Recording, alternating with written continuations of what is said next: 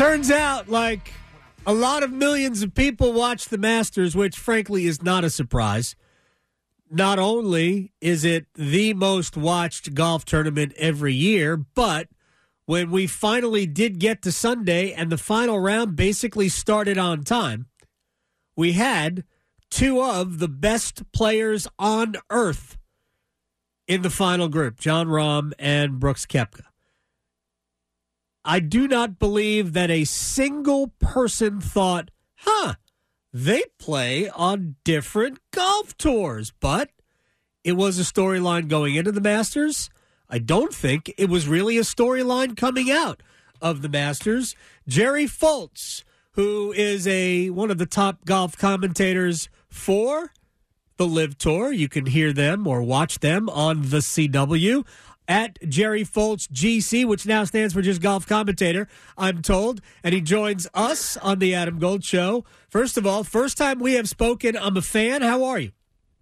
I'm doing great, Adam. You come with very high regards from mutual friends there in Raleigh, so I'm looking forward to chatting with you. Yeah, they really don't know what they're talking about, but they do a good job at other areas of their life. So I know a lot of people, and I thought this was going to be a much bigger deal in the lead up to the start. I thought that Monday, Tuesday, Wednesday, it would be a constant conversation at Augusta National about the PGA Tour, LIV, how the Masters views it all, and we really had nothing. It like crickets. Nobody was talking about it. Is that a good thing? Well, yes, it is a good thing, absolutely, because that's ultimately where golf will end up once the dust settles, which is taking a lot longer than I thought it would. But yeah, that's a very good thing because there's a new league in town, and they're not going away anytime soon. And no matter how much fighting goes on against it, or how much a one-sided narrative is constructed toward it, it's not going anywhere. And the fans have basically are saying, I think, almost unanimously, but not unanimously, but in large part, we're tired of it. Enough with the pettiness. And by the way, when you get on the property at Augusta National, whether you're media, whether you're a player, whether you're a TV person, whether you're a fan, you play by Augusta's rules. Yes. And that's very obvious. You walk on eggshells a little bit around there. And so it wasn't, if Augusta didn't want it to be an issue, which they never did, then the media was not going to propagate that issue too much for fear of not being able to come back, quite honestly. Well, that is true. We're talking with Jerry Foltz here, who is a golf commentator for LIV Golf. You can watch their events on the CW. Here in Raleigh, it's Channel 22. So there was a lot of people. There were a lot of people, if I can construct the sentence in proper English, there were a lot of people who were complaining that Phil Mickelson was not interviewed by CBS after the tournament. They did eventually get to Brooks Koepka, but they did not interview Phil. And it occurred to me, because I really didn't miss it necessarily, although I know Amanda Brenner, and I know her husband very well, that we saw almost nothing from Amanda, especially on Sunday with however many holes they played. There were no interviews. I think the Masters basically just said, you know what, out of just playing it safe, we're going to do none of that. Is that a fair read on why? Because Phil was a big story. Yeah, I don't know. I have no idea why he wasn't interviewed. I'll find out next week when I talk to him in Australia. But it could be that he said no. It could be that he, as he did when he went into the Champions Dinner, he didn't want to be a disruptive force there. He wanted to be appreciative of the fact that they did the right thing and allowed the LIV players to play that were currently qualified. That could be a part of it. It could be that CBS didn't want to interview him. They didn't really show Patrick Reed until he really, really, really got in the mix late Sunday. He was kind of, invisible out there for the most part. The only thing I wonder about is if it were Jordan Spieth or Scotty Scheffler or Rory McIlroy, who unfortunately missed the cut, but if it was them who rallied and shot 65 on Sunday to finish second, would we have heard from them? Was there a double standard there? And to be quite honest, I can't really hold hard feelings against them if there is, because they went a lot farther than anybody else went in terms of trying to just settle down quit pumping the tires of the anti-LIV people. So if that's what Augusta decided, that's fine. I think we all would have loved to have heard from him. He has love him or hate him, he's a galvanizing figure in golf, and people do enjoy hearing from him, especially when that personality started to come out more and more like the old Phil during the week. Phil played great. I watched his press conference after in the interview room. There was one question. It was actually a back-to-back question about, basically saying you've ruined your reputation. Do you think this had something, might help repair that? And Phil was like, it's two different things. And he was right about that.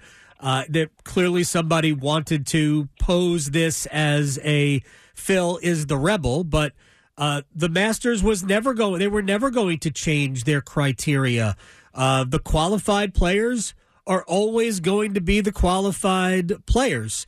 I don't think the Masters will change that. I don't think the other majors will change it either, because then it just opens them up to be painted as anti-live. And I'm more. Well, I think you're right, but I think you might be wrong in one sense. I think they will change their qualifying criteria to include more live players in the future. Okay. I don't think anybody who's a head of state, be it Fred Ridley or Martin Slumbers or Mike Wan or Seth Waugh, the four organizing bodies of the majors, want to hold a major that has an asterisk by it because they didn't have the best possible players in their field. I think they all believe that they are above politics in the game of golf, and I think eventually, whether it's in the near future or maybe next year or shortly thereafter, where now because the official world golf rankings are essentially being used as a political tool by Jay Monahan to squeeze out the live players in time from the majors, I think they will react to that and basically make the official world golf rankings as a qualification tool for their majors essentially obsolete. I want to ask you real quick, because I'm going to get to the world golf rankings in a second. Also, the assertion, really an accusation, that Jay Monahan is manipulating it. But I just want to get to when you said earlier, when the dust settles. What do you mean by the dust settling? I think we made a big step this past weekend by quieting so many of the critics. There has been a one-sided narrative out there against LIV that's been propagated by whether it's verbally been encouraged or policy-wise been told or what have you, that has been propagated by Pontevedra, and those that are in bed with them and who are beholden to them have taken a one-sided stance that is completely anti-live. Now, I understand the product is different, and you may not like, for whatever reasons, the source of the funding. But the fact is, it's a new league in town. They're not going anywhere. It's happened in other sports in the almost identical way. And, of course, when you have a monopoly that's starting to lose a little bit of their share, if you will, that is going to be responded with by aggression and some sort of fight, which is what the PGA Tour is understandably doing. Look, if I were Jay Monahan, I don't think I'd do anything different than what he's done. Quite honestly, that's the way you react when you feel threatened as an entity, and I know they feel threatened. I know that ideally, in a kind of altruistic world, Live Golf would love to have been, like they said, additive to the sport. Right. To just bring another style of watching golf to help bring in viewers that weren't watching golf. The golf TV product of old has gotten stale, and it's so over. There's so much golf to watch on TV now that the market share was dropping. The game wasn't growing from a TV perspective, and that was by and large one of the big things Liv had in mind by creating the product they did and the style in which they show it, to bring in younger viewers, to bring in people who wouldn't ordinarily watch golf, and to make it look fun and exciting and fast. Jerry Foltz is joining us here on the Adam Gold Show, golf commentator for Live Golf. I'm going to make sure that everybody understands that I am saying this and not you. I would like you to react to it. I never believed for a second that it was created to be additive, though. Greg Norman said that, but if it was supposed to be additive, it wouldn't have been a 14. Actually, it was proposed as a 15-event tour, because there's just no way that you could have something added on to the PGA Tour where guys were playing anywhere from 15 to 20 times and have a 15-tour series that was supposed to be additive.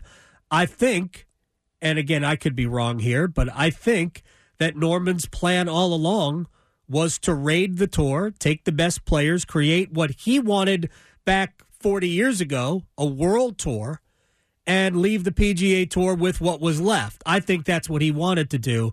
I never thought it was additive. Well, you're not alone in that opinion by any means. I would disagree. I know originally it was going to be a 10-event series, then maybe 12, and then it went to 14. But if you look at the scheduling of those the 8 events last year and the 14 events this year, they are up against what you can now legitimately call the lower tier PGA Tour events. They were put into those positions on purpose. They didn't want to go up against the bigger events and the now what are called elevated events, or obviously the majors, because they wanted those players, if given the right, to have the ability to play their favorite tournaments and still play live. Now, also going forward, there's a lot of talk about the teams expanding their rosters, where only 4 play each week, but they have other guys on the team that they can slot in and slot out. And therefore allow many more guys to play more events worldwide if and when that ever becomes an option for them.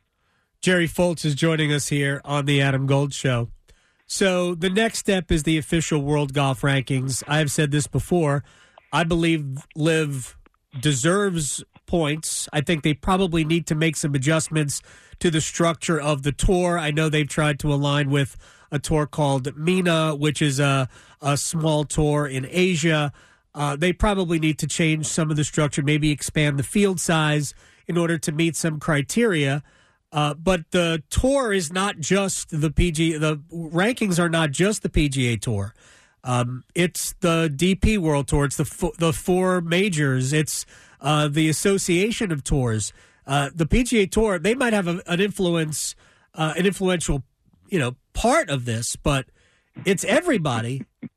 I mean, I guess you could chuckle. Maybe I'm naive about this, but No, you know a lot more than most anybody I talk to. Absolutely. No. You got on the board of the official World Golf Rankings is an official from Augusta National. You have Seth Wall, Mike Wan, and you have Martin Slumbers. The chairman of it, the non stakeholder, if you will, that's on the board is Peter Dawson, who used to be the CEO of the R&A. So there's a lot of and there's the Asian Tour is represented, and then the Federation of World Tours is also represented. Many of them, especially the DP World Tour, the European Tour, is a financial partner with the PGA Tour being heavily invested now in the DP World Tour, and not really. I don't know if they're autonomous in making their own decisions in that regard now. So there is anybody who thinks that Jay Monahan doesn't yield the most power on that board, I think might be a little Pollyannish, if you don't mind my saying. And it is the reason I say it's used as a political tool by Monahan is because his rights fees for his domestic rights holder, CBS Golf Channel, NBC, has a guaranteed strength of field in the events that they such televise. And if the PGA Tour doesn't deliver that strength of field, then I believe the rights fees can be adjusted accordingly, which means they would lose money. So in that strength of field is calculated based on official World Golf Ranking average. So obviously there is a huge vested interest on the PGA Tour's behalf in that regard financially to keep their rankings as high as possible. They had a reset of points distribution just last year, and the only tours that went up in rankings and ranking points they were getting were the PGA Tour and the Korn Ferry Tour, where across the board, completely across the board, all the other world tours were given less points. Well, look, I don't understand exactly how the point distribution works. I do know this. Field size matters. We've always heard that size matters, but field size matters to the world rankings now. And the smaller fields, even though you'll have theoretically the better players, the smaller fields should diminish, at least in some way, the points. And I mean, that's basic. The world rankings had been the change had been in the works for a couple of years before we got to this point. So I don't know what the ultimate breakdown. I know what the points used to be. If you won a major, you got you get 100 points for winning a major, whatever it is you got. I do know that Brooks Koepka went from 118 to 39 for finishing second. Phil Mickelson went from 425 to 72 in the official World Golf Rankings. So The majors, even with a smaller, but the majors are different. So I don't know how the total impact is. I think they deserve points. They're just going to, and I think they'll get them if they adjust their field size and probably adjust the way the tour is set up. No. Three things come to mind in that argument. Number one, they're going to be extremely obsolete as soon as one major, and then the others will fall in line, says, look, enough, you guys, enough with this world golf rankings. We need the best possible field we can get. We're going to adopt one of these alternative ranking systems, or we're going to create our own to guarantee that we have the best field. Now, in terms of field size, the PGA Tour next year is going to their elevated events with a very small field as well. What is it, 50 players? And anybody who thinks they're going to end up giving themselves less points is nuts. Those with the strength of field will be so high based on their rankings. And I called their rankings OWGR. Sorry, I know that's a misnomer because it is supposedly an independent body, but then they're going to get a lot of points as well.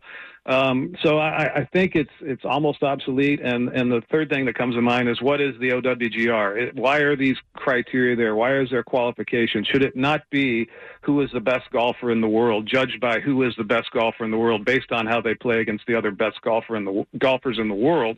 And there are other ranking systems out there that do that right now. TUGR comes to mind, which is just basically handicapping the entire world of professional golfers based on their head-to-head competition. SI has their own with a different strength of field rating, and then Data Golf has one that's pretty good as well. Now, in all of those, Phil Mickelson and Brooks Koepka were well down based on their play in the last 2 years, a year and a half. So that's not a surprise. They just played great. But anybody who thinks that they aren't amongst the top 100 players in the world typically would be, I think, a little mistaken. But they hadn't proven it lately. So I think their rankings weren't all that inaccurate. They just happened to play great. But I think moving forward, if you want a ranking, it has to be an unbiased ranking. It can't be political. There can't be criteria based on it. I want to know who the best player is for the last 6 months, year, 18 months, whatever the sampling size is, across the globe for a fair and accurate ranking. And to do that, you need someone who's not involved in the game, who doesn't have an axe to grind. I don't disagree with that at all. Not a single percent. I think that the rankings don't reflect exactly who the best players in the world are, because the players who have chosen to go to live, and they did this, and we have to cut this short. This has been fun anyway. But they made that decision a year ago, knowing full well what was going to happen. At least they should have. They should have known, knowing the possibility of what might happen. Yeah. They knew they were going to not receive points except when they played in majors for the better part of a year. I mean, even if the World Golf Rankings gave them points, there was still going to be an 18-month lag time before that happened, just following the rules as they were stated. The tour had to be in existence for a full year before points were going to be awarded, and there had to be certain criteria met. So they had to know that if they looked into it. They made their decision understanding that, and that's fine. Again, I hope they get points, and I hope that the World Golf Rankings more accurately reflect. Cam Smith's still a top 10 player in the world. Joaquin Niemann, Abe Ancer, top 35 or so players in the world. Koepka belongs in the top 10 or 15 now that he's healthy, for sure. I don't know how many other players on that tour are legitimately top 50, but we know that there are several of them that are not reflected in the rankings right now. You are right now. high. Had we been getting to the points that I think that LIV deserves from the very beginning, and that could have happened quite easily on the OWGR's part, because they've done it before with other tours, but they were tours that fell under the PGA Tour's umbrella, whether it would be PGA Tour China, who got points their first season, PGA Tour Latin America, all of those who got points their very first season. But you look at Charles Howell and Paul Casey, who, had we been getting points, had played well enough, extremely well, leading up to the Masters, where they would have qualified based on that criteria as well. So there's really only 2 players, maybe 3 this year, that were left out. But in the future, because they're getting squeezed out, there's going to be a lot more. And therein lies the emphasis, I think, on behalf of the majors to gather together and say, look, we can't get involved. We can't stay involved in this game. By the way, enjoy Australia. I know you guys are headed there, and I appreciate your time. And Charles Howell could have stayed at home for the Masters. Exactly. He didn't have to. He could have not rented out his house, maybe to Tiger or something like that.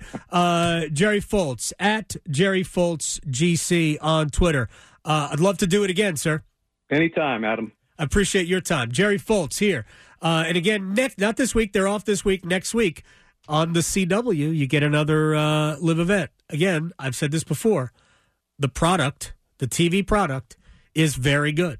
Very, very good.